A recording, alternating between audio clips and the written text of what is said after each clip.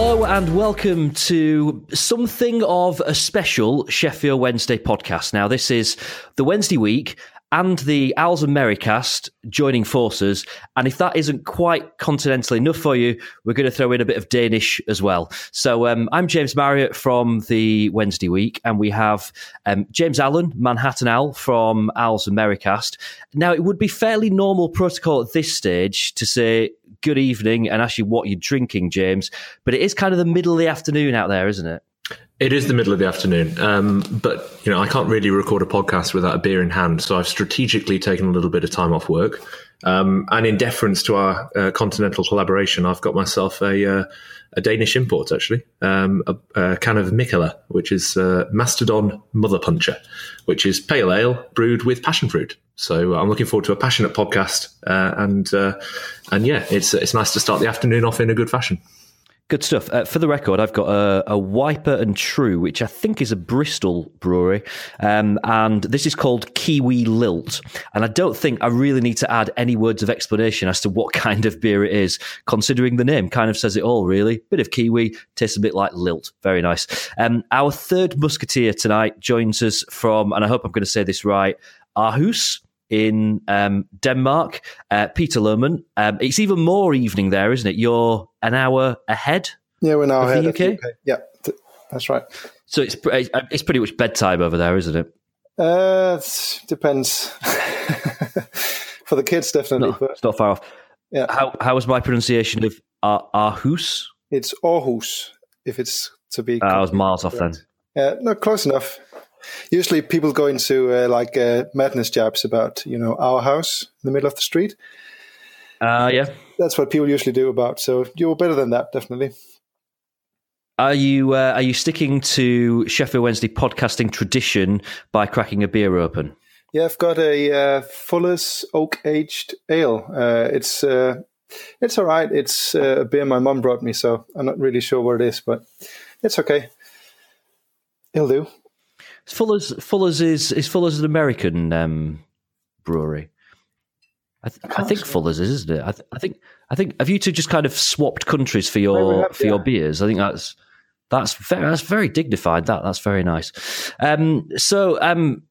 If you're kind of wondering what kind of brings us together, there wasn't anything in the Cardiff game that made us think we want to synchronise across 3 time zones to get together and chat this evening, because, to be fair, there isn't going to be that much in terms of certainly on the field football chatter, because we're actually looking at a particular subject in this podcast, which is, it's a bit of a dirty phrase in football now, and that is financial fair play, FFP. So think back 18 months ago, and the three of us took our seats at Wembley, hoping this was the day we were going to see Carlos's dream come true, Sheffield Wednesday finally making it back to the big time.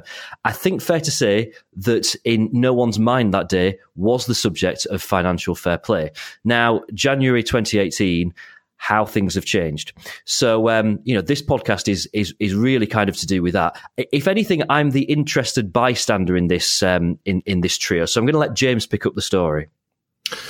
Yeah, no, thanks, James. I think the overriding point here is that all of our fan base talks about financial fair play pretty actively and pretty regularly. It certainly has over the last 6 months since it was raised by Dave von Chancery at the steering group last year that it was going to be an issue for us in our finances going forward. I think there are very, very few people in the Wednesday fan base who really understand financial fair play. And that probably includes, not wishing to co-opt you in, 2 of us on this podcast. So what we thought would be really useful would be to take a step back, given where we are now, with obviously the new regime taking hold on the footballing side at Wednesday under Jos Luhukay, and really trying to understand what financial fair play really is and what it means for the way in which we're probably going to have to recast the Wednesday squad over the next 18 months as we gear up for what we hope will be another promotion challenge. But it's going to have quite a direct impact on the flexibility that the club have, what we do with the playing squad. And we thought it'd be a really good idea to speak to an expert, which is why we've brought Peter into the conversation, who, as I think a lot of people hopefully will have seen on Twitter over the last couple of weeks, has been putting out some fantastic analysis of the detail behind FFP regulations and Wednesday's finances, and sort of take a deep dive into what's really going on, what we know, what we don't know, and what it might mean for the future of Sheffield Wednesday. If you like, act as a bit of a 101 explainer for the whole fan base, hopefully, but for the course of this evening, James, for the two of us. And I'll do my best to try and interpret the bits I understand from a financial, accounting and business management point of view. Okay, I mean, we should probably start at this point with the real kind of basics as to, what financial fair play is, what the regulations are, and kind of what it means for a club like Sheffield Wednesday. So, Peter, just kind of give us that just the bare details, really. The real simple kind of what on earth financial fair play is. Well, it was put in place because a lot of clubs were trying to outspend each other to get to the Premier League. And if you cast your minds back about 10 years, a club like Leicester went into administration a few times and just got rid of their debt, and then they could start all over by spending a lot of money. So FFP was a move that was made to stop clubs from spending themselves into oblivion, basically. And they've changed a bit over the years, but at the moment it's an allowance for a loss of £39 million for 3 years, and it's a rolling 3 years. So the current period started in June 2016. So at the end of May 2019, in those 3 years, we as a football club cannot have made an accounting loss of more than £39 million. So that's really the figure that we under Chancery is aiming to stay within. And Peter, I think it's fair to say that straight away we're into terminology. So when we talk about an accounting loss, that is the loss of the business that is Sheffield Wednesday as a limited company, correct? That's true, yeah. And there's also things that usually don't get taken into account in the FFP losses. Things like investments in youth development and stuff like that. But that's hard to say from like a principle that whether it's in or it's not, because it depends on an analysis that is made after the accounts are posted. So it's the figure that's easy to go with this is really the £39 million, which sounds like an awful lot of money, especially when we as a football club don't even make that in a year. But that's what we're up against, and the thing that happens to clubs if you don't live within the limit of £39 million, you risk a fine, which is what has happened to Queen's Park Rangers, who got hit with a fine of I think it was about £40 million,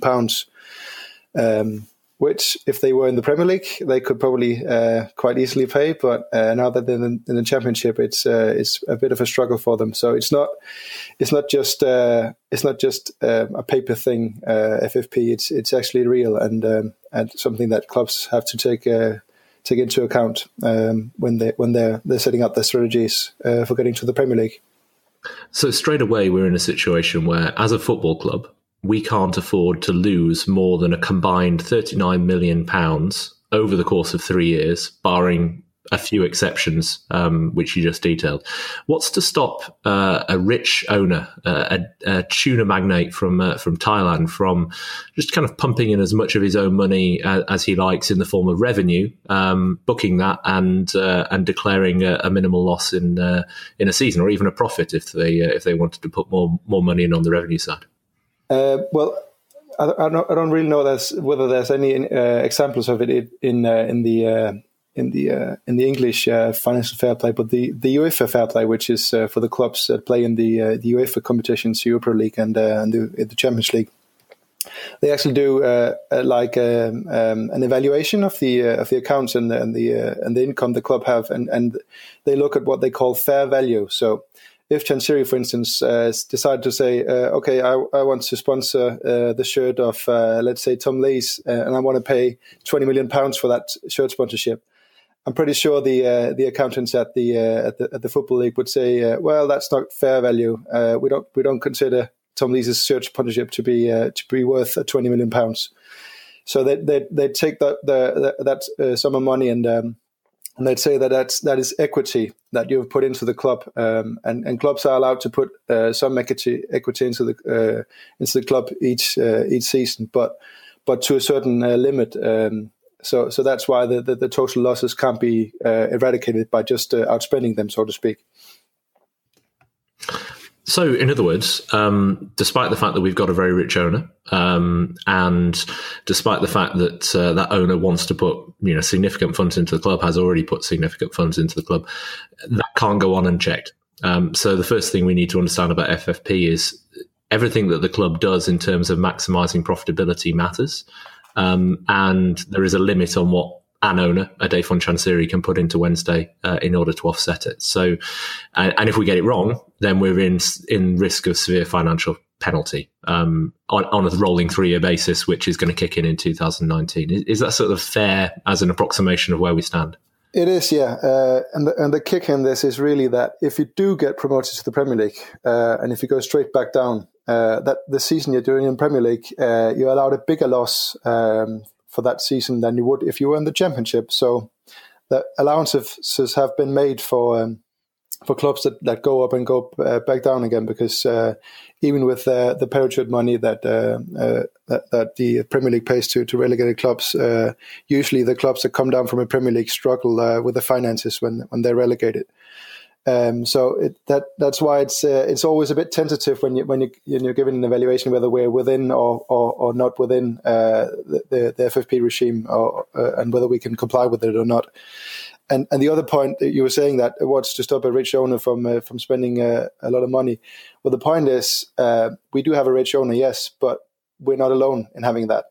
Most of the clubs in the Championship, certainly in the top half and challenging for promotion, have rich owners.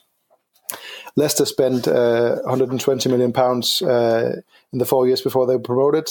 Brighton's owner has put in £250 million before they were promoted, and even Brentford, who a lot of people admire because they're trying to stay within their means. Well, he's put in nearly £100 million in the last 6 years since he took them over. So it's not that by spending money we're getting ahead of the other clubs. It's that spending money like Chansiri is only getting us on a par with the other clubs in the Championship in many ways, especially because the clubs that I mentioned are clubs that had been in the Championship for a number of years. But then you have the clubs that come down from a Premier League and get about £40 million put into their coffers each season from the parachute money. So that's hard to put up a fight against financially as a football club. And I think that's often what people misunderstand about Wednesday, because yes, we're a big club historically, and our attendances are quite high. But if you look at the financial side, we're not really a top club in the Championship. We're about top 8. And if the modern adage of finances dictating a league position, well, then top 8, then having been top 6 in the last 2 seasons is quite good going, considering the resources we do have at our disposal. So I think sometimes people miss the point that it's not that Chansiri has made us the richest club in the Championship. No, he's made us the 8th richest club in the Championship, so to speak. And this is where real numbers are actually our friend, right? Because they set a hypothesis either in stark reality or they contradict it. So what do we know about Wednesday's finances today? We know that the most recent accounts, I think, were published for the season ending 2016, yeah, that's right. Which is the season, obviously, that we made it to Wembley. And we know that Wednesday booked revenues of about £22 million in that period. If I'm correct, if I'm reading actually the preparatory statistics that Peter provided us with, there's a lot of detail behind this conversation, I can promise the listeners. Compare that to the amount of money that Hull City, who beat us in the playoff final, made in the same period, and that they had revenues almost double Wednesday's of about £42 million, of which roughly almost 2/3 was coming from prior parachute payments from the Premier League, it's just an illustration of the financial gap that we're trying to make up on the revenue side with teams who've spent time in the top flight. And And actually, Wednesday do reasonably well in terms of the revenue they generate from a championship environment. I think if I'm reading things correctly, Peter, we're the third largest team at least in the 2015-16 setup in terms of self-generated revenue, which it says that Wednesday are in a reasonably good position, but that top 8 statistic comes from the obviously the 4 or 5 teams who've come out of the Premier League in recent years who are trying to fight hard to get back in. Yeah, definitely, that's the issue. I mean, it's a bit like a greyhound race where you give 5 of the dogs a half a lap's head start. That's what happens with the teams that come down from the Premier League. Even like when Blackpool were in the Premier League and had a tiny wage bill and tiny attendances, when they came down, they were still one of the richest clubs in the Championship. So it's something that people need to understand, that Chansiri is not a guarantee that we can outspend other teams. It means we can probably compete on about a level pecking, but you'll still have teams that can outspend us and give more in wages and give more in transfer fees for players that we want to have at our club.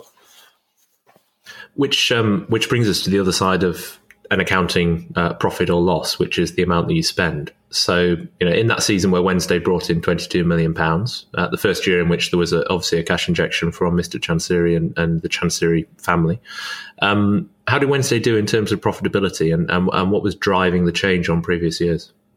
Well, we made a £9 million loss, so we're not doing greatly in terms of avoiding losses. Though, if you can do your basic school maths correctly, if you take the £39 million we mentioned at the beginning, which, as I mentioned, was over 3 years, if you divide that by 3, then you allowed an average loss of about 13 million a season. So the 15-16 season was within was a loss that was within the FFP limits.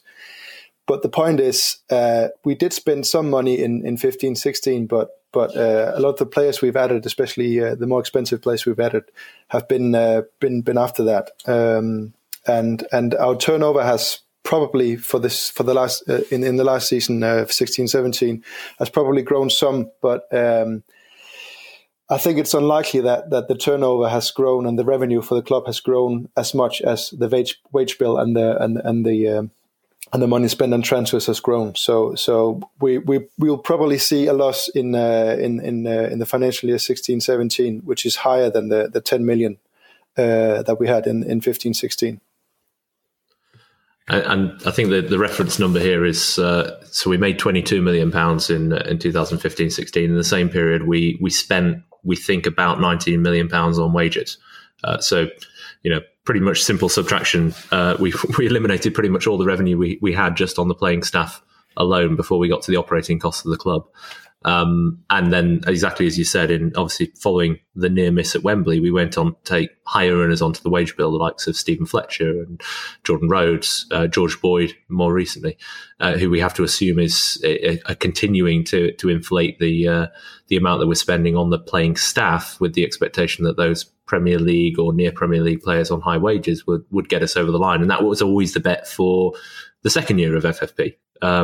2016-17, where obviously we didn't get quite as close as Wembley, but we got fairly close. And if you were to describe a strategy, Stefan Chansiri's strategy, it was to get us up within 2 years of the FFP window, such that we could absorb a larger loss in the second year, maybe larger than that 9 million amount, breaching the 13 million in year 2. But then obviously offset that with the much higher revenues that would be associated with being in the Premier League. That didn't happen. So is it fair estimation that we are, let's assume we're above the 13 million loss in the accounts that will be published in February, and then carrying that spend into the current year? In your analysis, I think you showed that the likelihood is that we would be close to, if not breaching, the 39 million at the end of this season. Is that the right interpretation over the 3-year course that we're describing? Yeah, I would say so. So that means if we want to, most people would agree that we need to have some new players, because some of the ones we have at the moment aren't really pulling the weight. So that means that we have to sell some of those players before we bring in some other players. Which we probably would have to anyway, because we've got quite a big squad. But it also means that you have to be strategic about what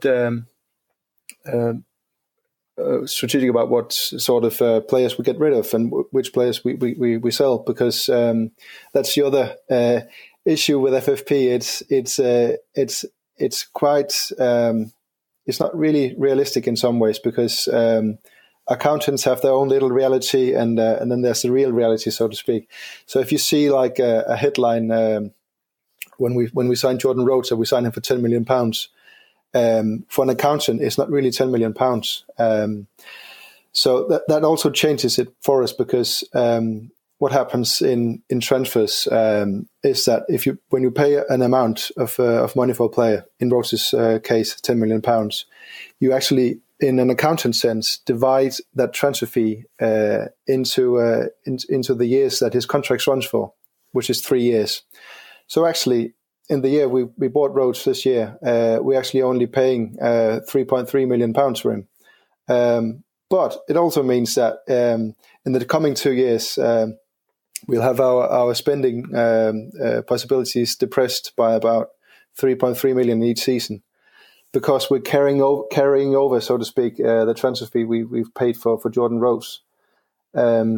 And the problem with Rhodes in particular, if we could stay on him as an example, if we do sell him, for instance, in January or in the summer, we'll actually get a loss in our accounts FFP wise, because then you have to take the money you haven't put into your accounts yet from the transfer fee all at once. So that would mean we have to subtract £6 million from whatever transfer fee we get for him.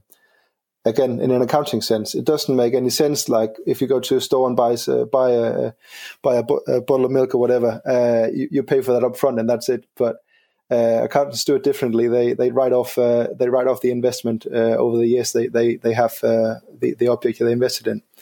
So that complicates matters a lot, and it also means that when you've spent a lot already, it digs into the spending you could do in the future. So we actually already, people usually talk about a transfer kitty, like a wallet you carry around with an amount of money in that you can spend on transfers. And that's not really the way accountants look at it, and that's not the way football clubs look at it, because that transfer kitty you already have lots of money from that kitty that you paid for transfers already made in the last 2 and 3 years. So that's another issue, that even if Chansiri had £20 million lying around that he could just spend, notwithstanding the potential breach of FFP and a fine for that, he also has to pay in the accounts for the transfer fees he's already paid. So that complicates matters a lot, and it makes it's really. It really means that it's not very transparent what happens at football clubs when it comes to spending.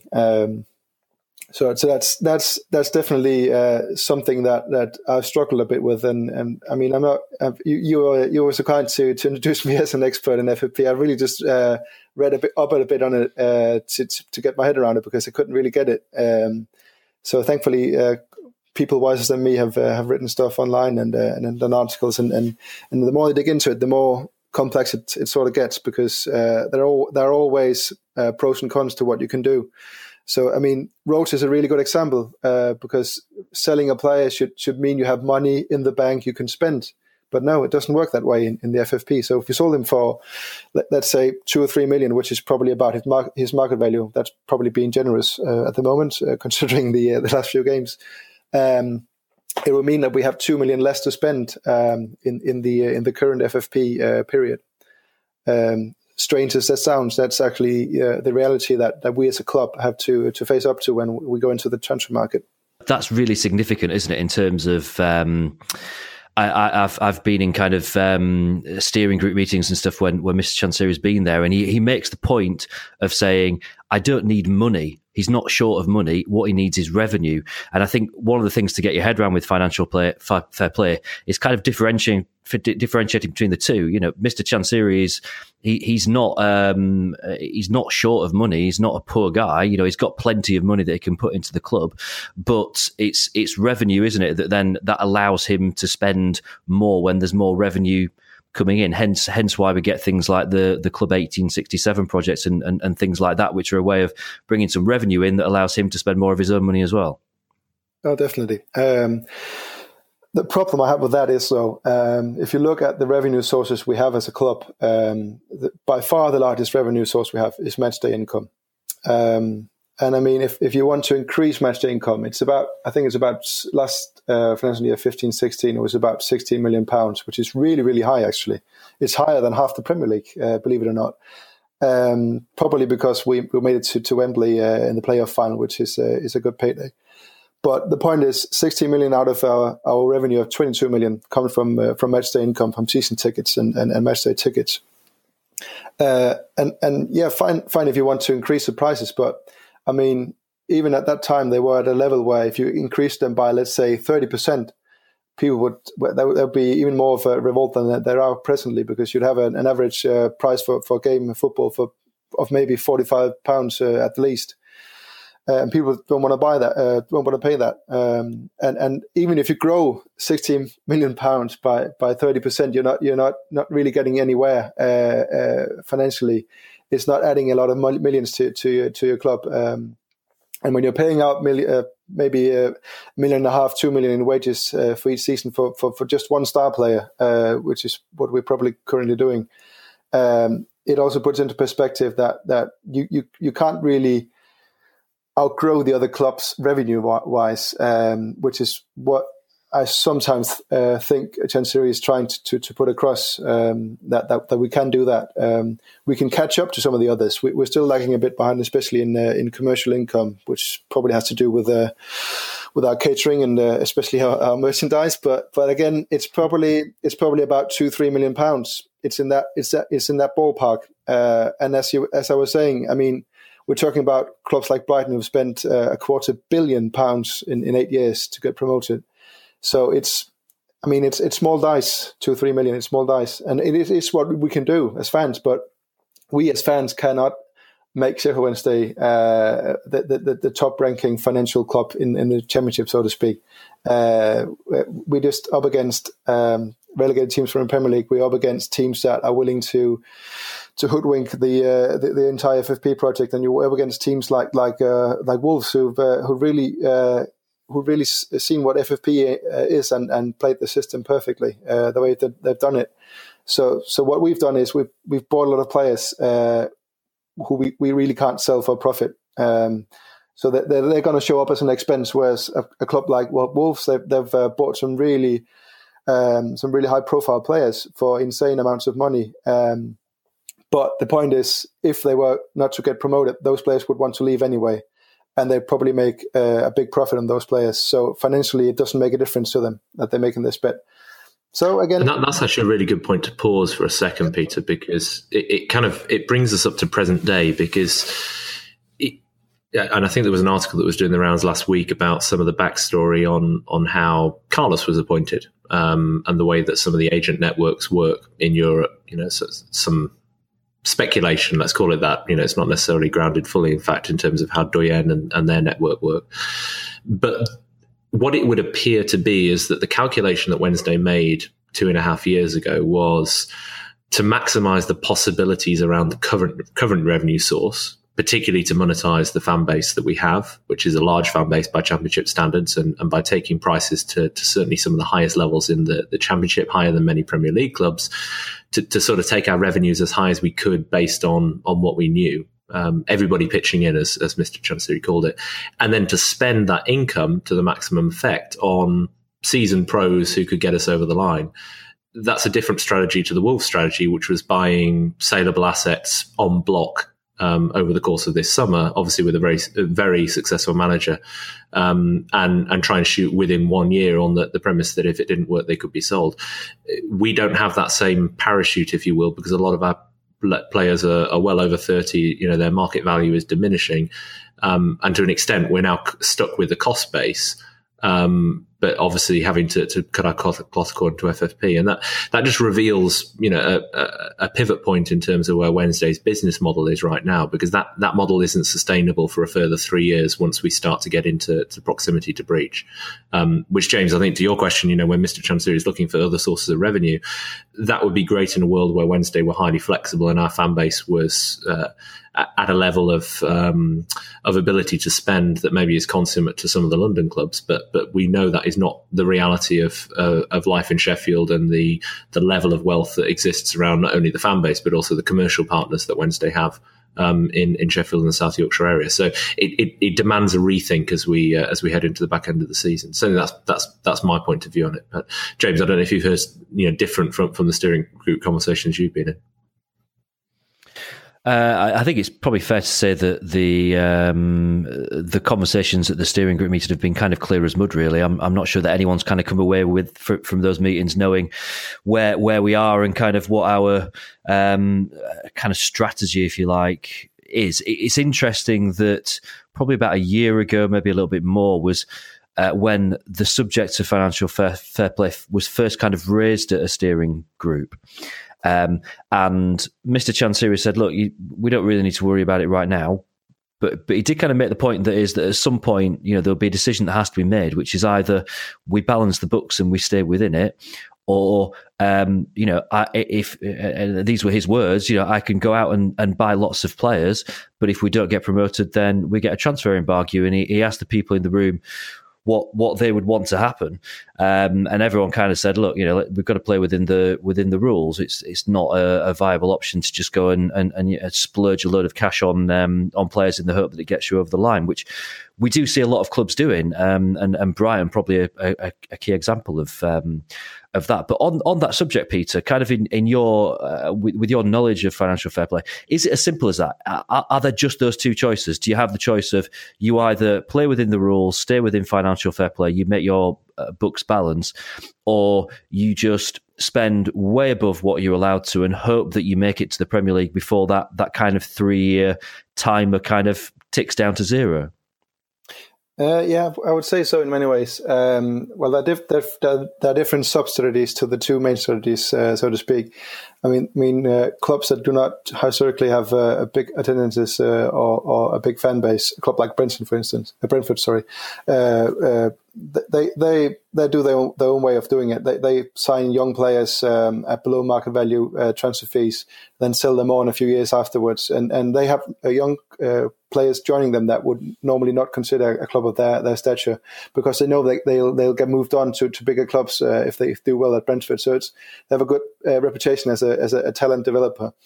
I mean, that's really a strategy that we're not looking into, which I, in many ways, think we should consider, because we have the potential to be a really good place for players to develop, and we have developed some, despite our academy not being really good. We have developed some good players that we've signed from other clubs that are now playing in the Premier League, and I've even been in the England squad and playing internationally for other countries. So it's not that we're not incapable of developing players, but it's just like we've given up on doing it. It's like we've been telling ourselves in the past few years that we have to sign players that have already done it, that is been promoted, won championships or whatever, played in the Premier League. Whereas if you look at some of the other clubs that have been promoted, it's not teams that are littered with players that have already been promoted before, but for other clubs. It's a mixture between that and hungry young players that are either bought from European clubs or from lower league clubs and that then blossom at the club they come to and either go to the Premier League with the club or get sold on to maybe a Premier League club or a good foreign team and move their career on from there. So I think we're missing a beat by focusing on buying players of the age of 27, 28, 29, and not looking at players of the age of 23, 24, 25, where they still have probably the top value of transfer fee value of their career is probably ahead of them, whereas for most of the players we have at the moment, that value is definitely behind them. The one encouraging thing at this point, and I know, James, you introduced this by saying we weren't going to spend a lot of time talking about on-the-field matters, at least not kind of, the most recent set of games. But, we have to acknowledge that there has been a change of management at the club. And not only a change of management, but in the shift to Joselu Hukaj, there's been a big signal of change in terms of the willingness to play those academy players. Jordan Thornley obviously playing on Saturday evening against Cardiff, and Frederick Nielsen and Conor O'Grady as well before him, Sean Clare coming into the squad. And additionally, we've signed Joey Pelopelisi, who I keep on saying incorrectly, especially after this very nice Michela, who is a younger player who perhaps does have more saleable value. What maybe we can kind of say at this point, and I think this is where this conversation becomes very timely, is there seems to be a recognition inside the club that we can't continue on the current trajectory, that the plan that was intended to deliver us to the Premier League within 2 years not only obviously didn't work in footballing results, but can't be sustained in financial terms. That if we are significantly in breach of the 1 year rolling loss this year, then we have to make changes to the playing squad, changes to our accounting basis next year and thereafter, and maybe take on board more of those lessons from other clubs, which is actually quite a positive sign of intent. I guess the question it raises for me is, what's kind of the worst case of the situation that we're in right now, and what's the best case? So how quick could that turnaround be and put us on a different strategy, on a different plan, and how much are we locked into the direction that we're in right now? It really depends on Stefan Chansiri. In my opinion, he made a strategic error by coming into the club and saying, "I will deliver promotion in 2 years," because while that may have stroked the egos of our ever hopeful fan base, that's putting it kindly.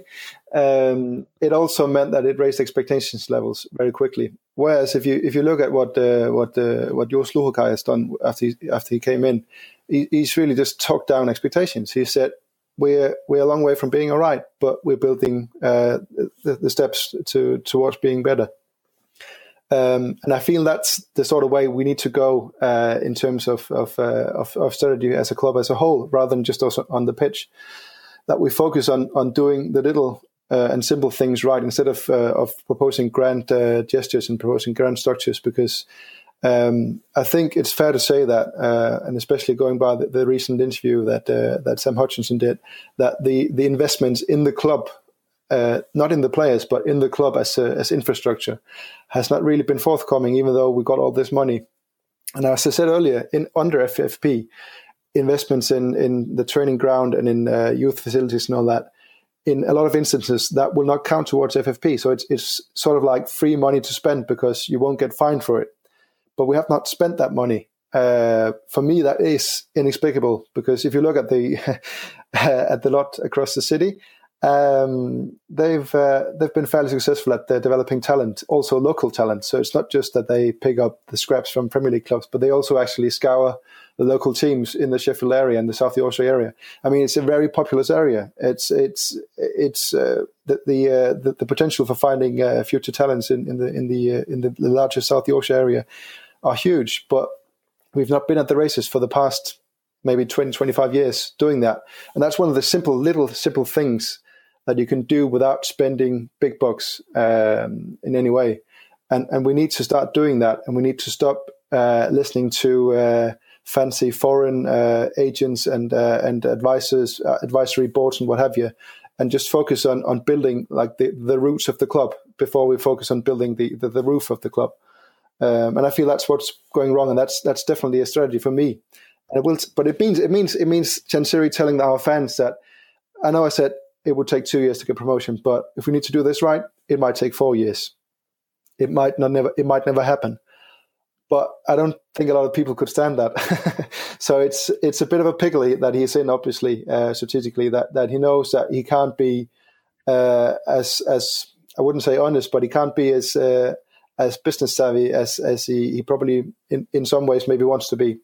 That he has to toe the line of the fans in many ways, and that could really be hurting us. And that is really what is hurting us, because it's not that okay, we spent this money, so let's start all over. No, under FFP, you got a hangover after spending because, as I said, the spending is divided out over the period of the contract of the players you sign.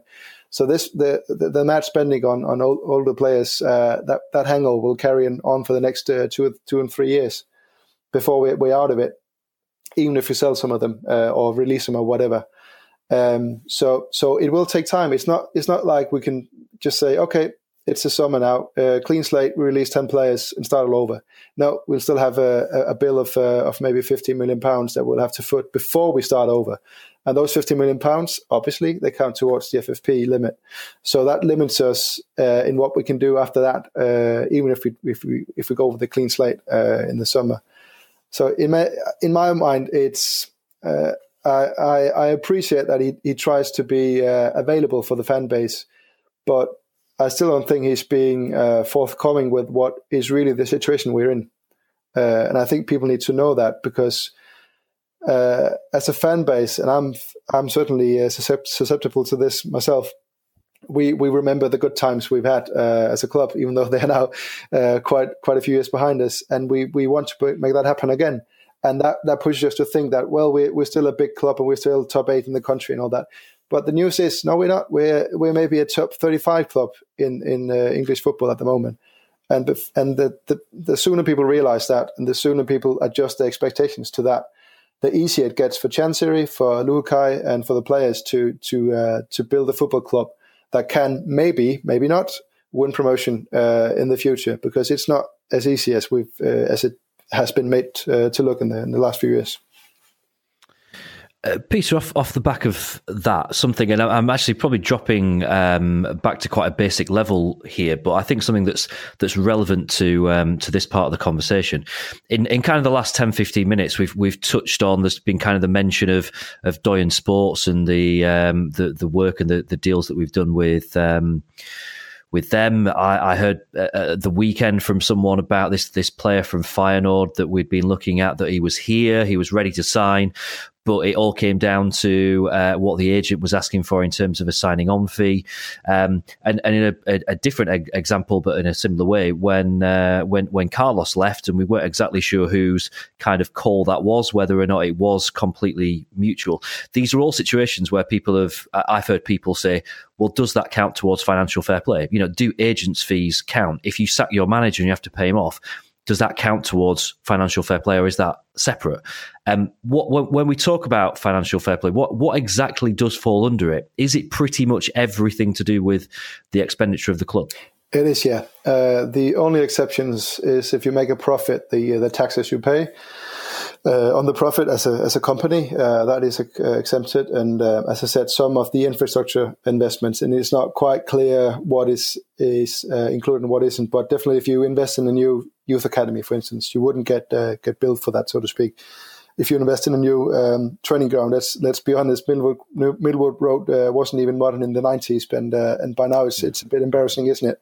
So those sort of investments would be able to happen without counting towards FFP, and those are the sort of investments we need to make because that is what will make us a better club 8 to 10 years down the line, as well as in the next 2 or 3 years.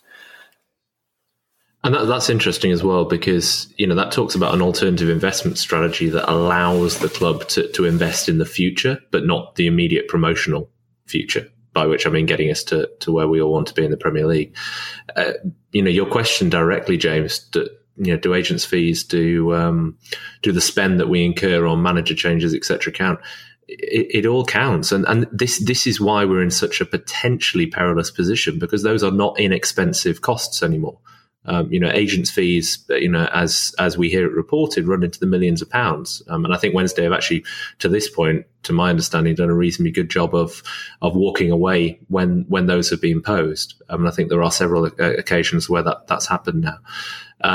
But all of that counts. If you're running a small business, if you're producing something and you're obviously selling it at a certain price point, you have to load all of the costs of that production on, and that's the case with Wednesday. So, when there's a lot of debate about why the prices of executive boxes are so high, and Mr. Chansiri talks about wanting to make sure that they are profitably economically profitable for the business. What he's doing is he's taking all of those costs, all of those fees from agents, all of the wages of players, all of the transfer fees, and he's spreading them across the operations of the business to see whether the revenue is justifiable. And that's what people need to get their head around. If Wednesday spend money, unless it's on those few items that Peter is referencing, then it counts. And therefore Wednesday need to be very careful about what they spend on and how much they spend. Yeah, and obviously the biggest problem in this conversation is the revenue gap that we have with the Premier League, because it means that every year you have about 15 clubs in the Championship who essentially buy a lottery ticket in the vain hope that they'll be one of the 3 clubs that get promoted and have just one season in the sun, which could set them up financially for the next 10 years if they use that money wisely.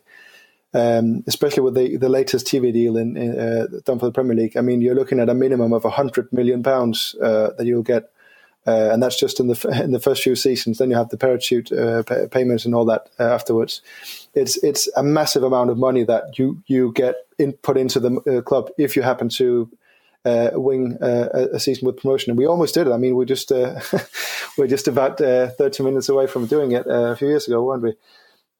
So you can understand why people think that it's just a little more spending, just a little more spending. It's a very alluring way of thinking that you can outspend the other clubs. But as I hope has been made clear, we really can't do that. If we do that, if Chansiri just says to heck with it, I'm selling John West Tuna and I'm investing the $3 billion I have Manchester City style into buying World Stars for Sheffield Wednesday, then we'll get a fine that we'll have to pay in the Premier League, and we'll have to sell those star players again anyway.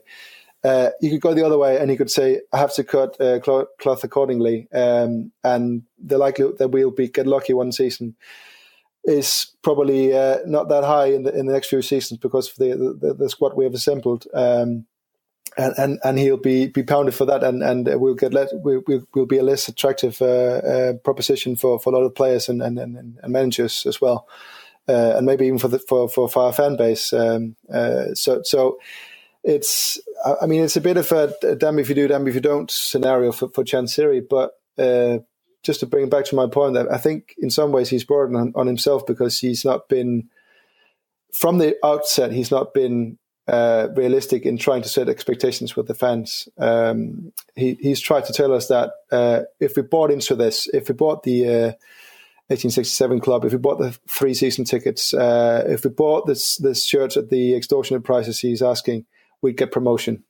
And that's just a false bargain, because that amount of revenue that you raise from that is minuscule compared to what you see other clubs getting in, and it may move us from the 8th in the financial league in the Championship to 7th, but that's not decisive, is it?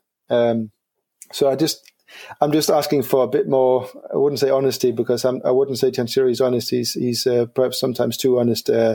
In his dealings with individual fans, but I'm just lacking that sort of setting the expectations right and trying to talk sense into us as a fan base, because we can get both bipolar and hysterical, can't we? At the best of times. So I mean, it's a hard situation that we're in, and it's a lot harder than I think most people realize, and it's not easily fixable. This could take at least 2 years. And that's banking on Jos Luhukay being the right guy and being able to find some bargains akin to Pelopessi and other players from for instance the Dutch league or the German second Bundesliga or wherever, which is a bit of a lottery in its own right, because there's a reason those players are playing at that level. So yeah, it's a bit of a depressing message, but there are no easy short-term solutions for me.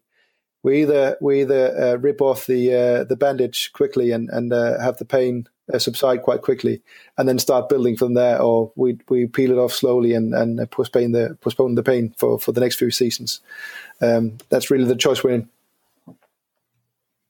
And I mean, the more you look into this, the more you kind of do realize that it is almost it feels like an almost impossible situation. And you kind of talking about it there, and I'm trying to think, right, well, what is the answer to this? And it is really difficult to come up with it. Just to kind of put this into some kind of context, because obviously what we're talking about here and now is obviously Sheffield Wednesday.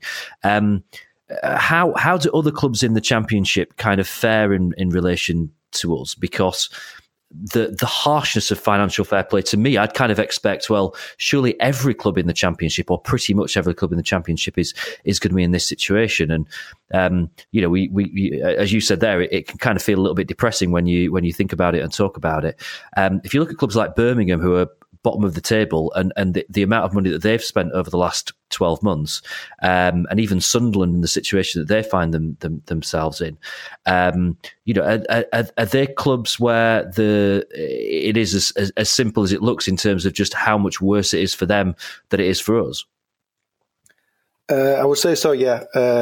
Sunderland in particular, because they've, as I remember reading anyway, they've carried a lot of the wages with them down. I think there's an article recently about Jack Rodwell and his wages being about something like insane, like 50,000-60,000 a week, or something like that. And he's not had a deduction to his wages after relegation, which is usually what happens when you get relegated. And that sort of mismanagement, which, let's be honest, on Sunderland have been going on for a number of years. And Birmingham, if you hire Harry Redknapp, you're not really the epitome of a well-run club, are you? So those are clubs that definitely they are in a worse state than we are, because they are the clubs that we will get to be if we continue on the current course for, let's say, 2 years. I'm quite certain of that. And obviously Sunderland are a bit different because they have a cushion from the parachute payments from the Premier League. But Birmingham have really. They've almost taken our strategy and put it on steroids because they've bought really, really expensive players with no sell-on value at all, and they've not been really good, have they? Considering the league position.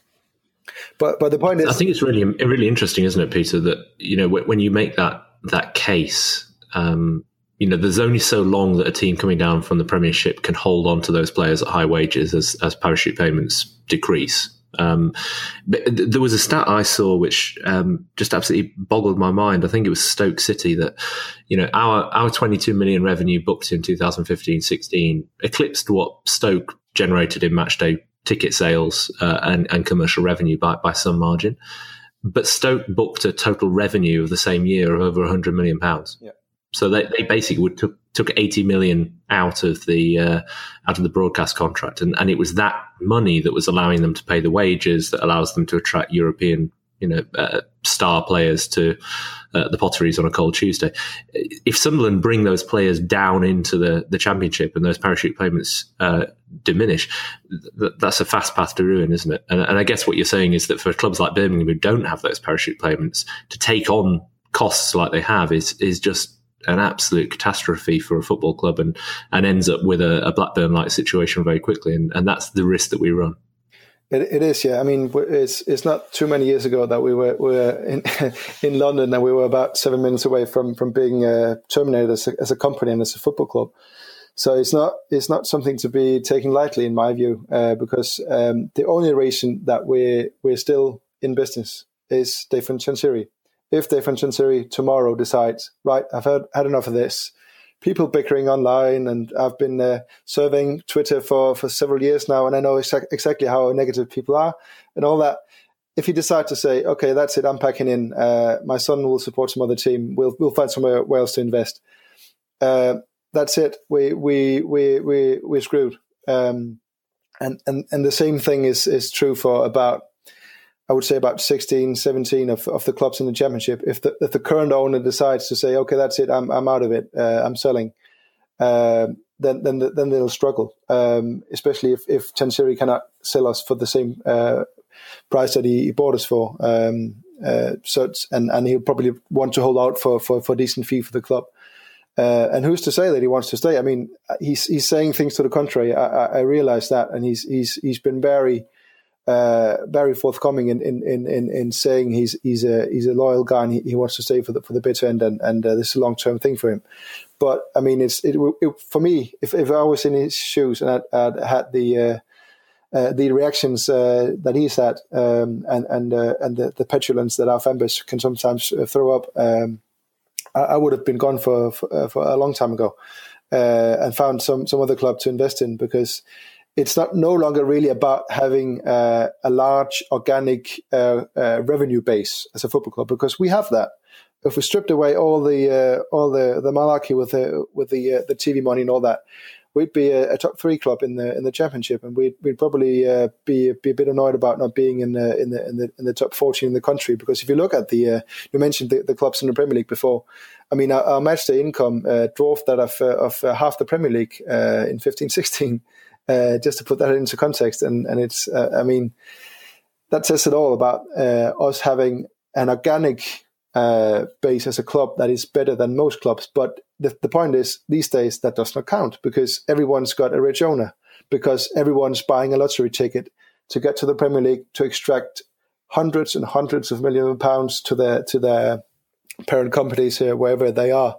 I mean, look at the number of foreign owners in England compared to Germany, compared to France, compared to Spain.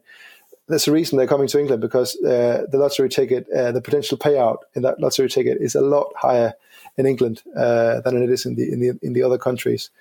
And you don't. I mean, that the perverse thing is, for the last 20 years, rich owners getting into football have not gotten into football for financial reasons. They've done so because of sentimental reasons, because they supported the club, because they wanted to spend the money that they earn on something fun and what have you. But we're actually seeing a change now, and I mean, the Glazers at Manchester United were probably the first change of that.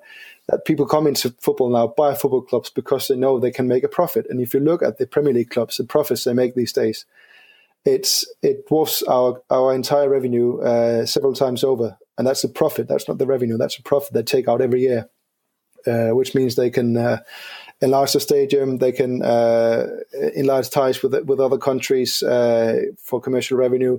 They can obviously buy the best players, pay them the highest wages, and so on.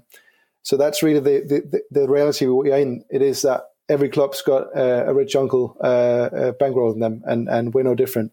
But our uncle isn't richer than the others, and even if he was, which he isn't, he couldn't spend all his uncle riches on us if he wanted to, because of financial fair play.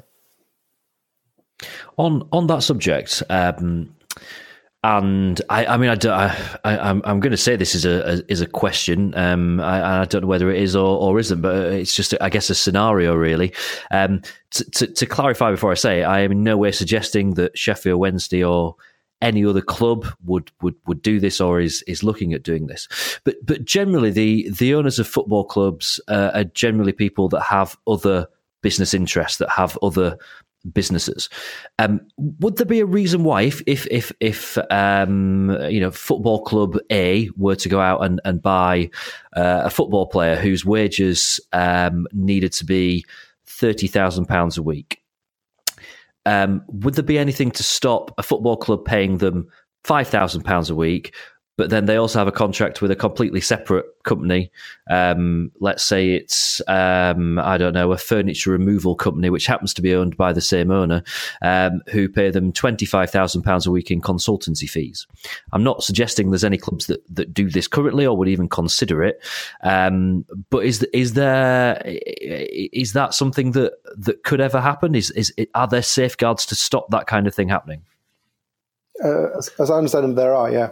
I mean, we saw that with the whole. Wasn't it Carlos Tevez? He was owned by an entity outside of football, a non-football club. But I mean, it's as I understand it, it's quite prevalent in Spain and Italy, especially that you have third-party owners owning a share of the players, and even other clubs owning shares in players, and that makes transfers quite complex. But the short answer is you can't really do that, because I mean, if the FFP regulation guys at the EFL pick up on you as I said before, the fictive £10 million shirt sponsorship deal for Tom Lees's shirt. If they pick up on that, their shirts are going to pick up on people in this way, trying to fund a club without having the funds appear in the accounts of that club. Yeah, and there's something in accounting policy called related parties clauses, which essentially obliges people who are putting revenue into either a company or an affiliated company who are a majority shareholder to disclose those payments. So if you look at our most recently published accounts, for example, Mr. Chansiri has to make a disclosure about the sponsorship deal that the Chansiri family made, or the Chansiri organisation made for the North Stand, as was a couple of years ago. And the same thing would be true for, I would imagine, some of the organisations which have been set up around Wednesday in the last couple of years. That there's a limit in which how much they can put in on the fair market value that Peter described earlier on. And I think that's kind of the logic you have to apply to all of this, which is that ultimately FFP is adjudicated by the league. They have their own accountants. They're smart enough to be able to ask pretty sensible questions, such as, is this a reasonable amount to pay a player of this market value on a weekly basis? So, you say you bring a player in from the Premiership and he was previously on £35,000 a week, which is probably low by Premiership standards, and you're paying him £5,000 a week. That's giving me a red flag that something dodgy is going on, and there's somebody or something behind the scenes which is cross-funding it. So you kind of play yourself into trouble if you were to go down that route. And I would imagine that the consequences of hiding payments or revenues in that way would actually be much more significant than just the straightforward FFP fines of breach on a year-by-year loss basis as well. Just to add, if you did that in the UEFA regulations for the FFP, you'd get barred from playing in the Champions League and the Europa League. So that's for a lot of clubs in Europe, that's the main income they'll have. That's the Champions League. So that's a big thing for them. So that's an incentive to not do it, really. I mean, Peter, kind of taking everything into account that we've kind of discussed over the course of the last hour, and particularly with kind of the hints that we've seen at a slight change in our approach, maybe putting a little bit more kind of trust and giving our kind of younger players a bit more of a chance. Do you think that maybe we've just about got this in time? Or do you think that the conversation that we've just had about financial fair play will be the first of many very serious conversations about financial fair play among Sheffield Wednesday fans over the next year, 2 years? Well, that's a tricky thing because, again, that depends entirely on Deyfon Chansiri. He could decide to say, okay, I'll go out with a bang and then just throw everything he has financially at it for one season and try to get promoted. But I'm seeing Jos Luhukai's appointment as a signal that, as you were saying, that he's choosing to both comply with the FFP, which he actually disagrees with, which I also do for different reasons than him probably, but I actually do.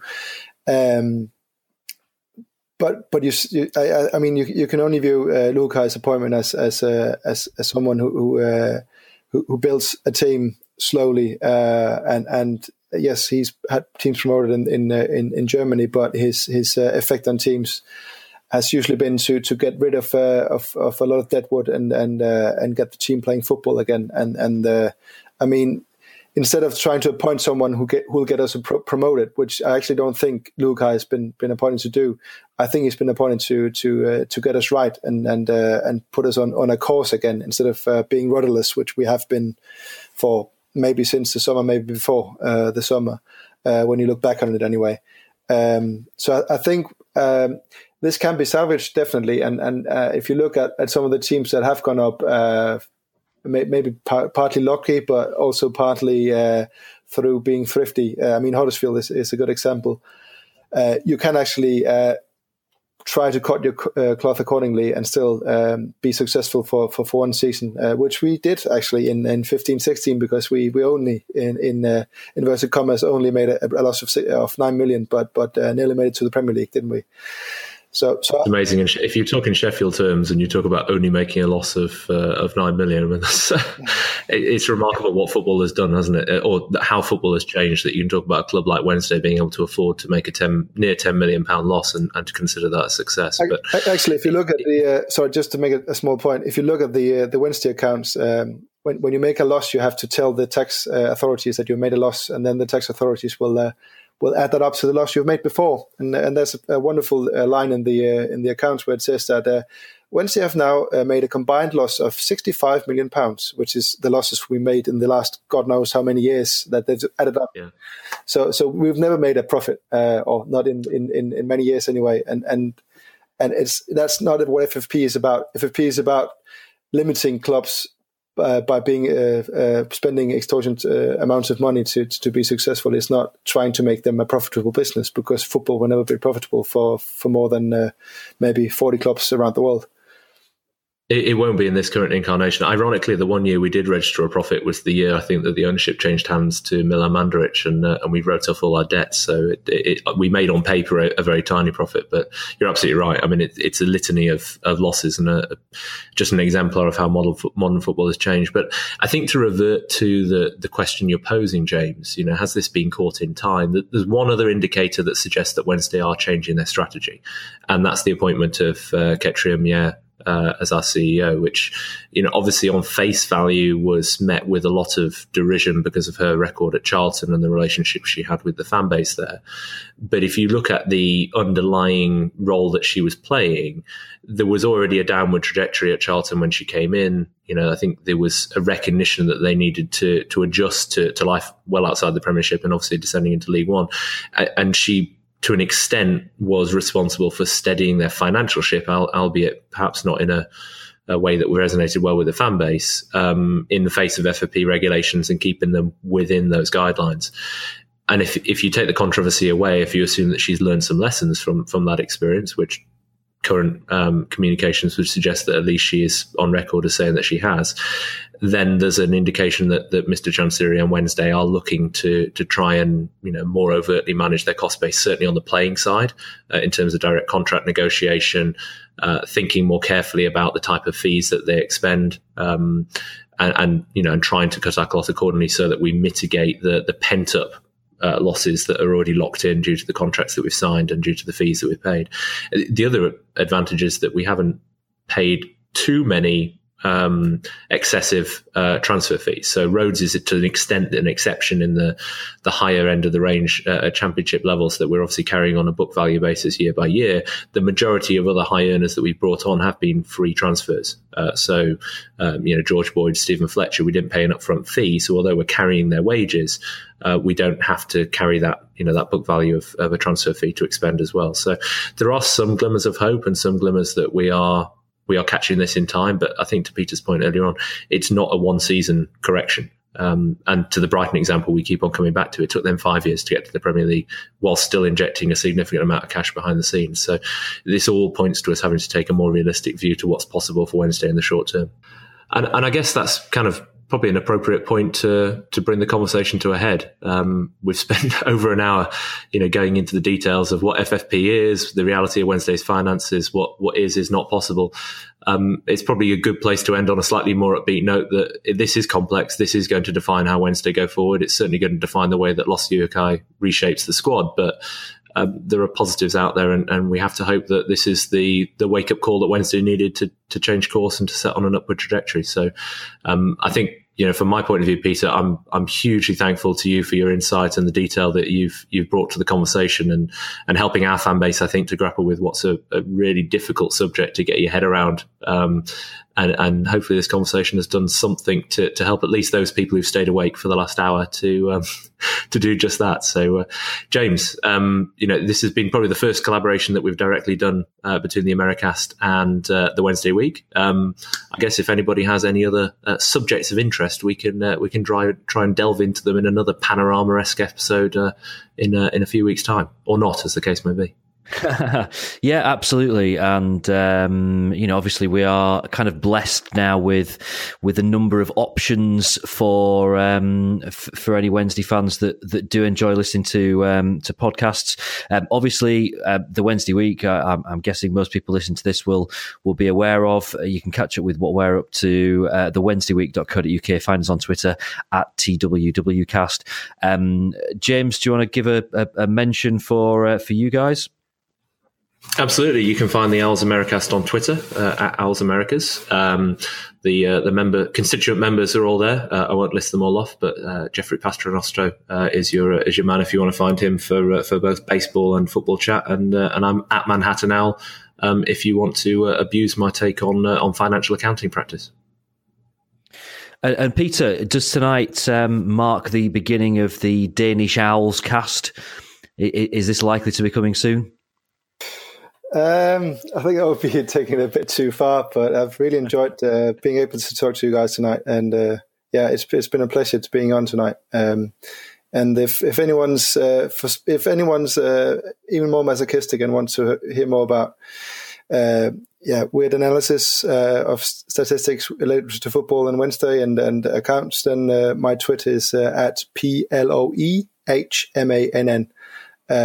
But I've already warned you, it can get a bit technical there sometimes, but just pop in, and if you have any stats related or accounts related, I guess now as well, questions or queries, then just shoot. I like looking at numbers, I guess, and spreadsheets. So there you go.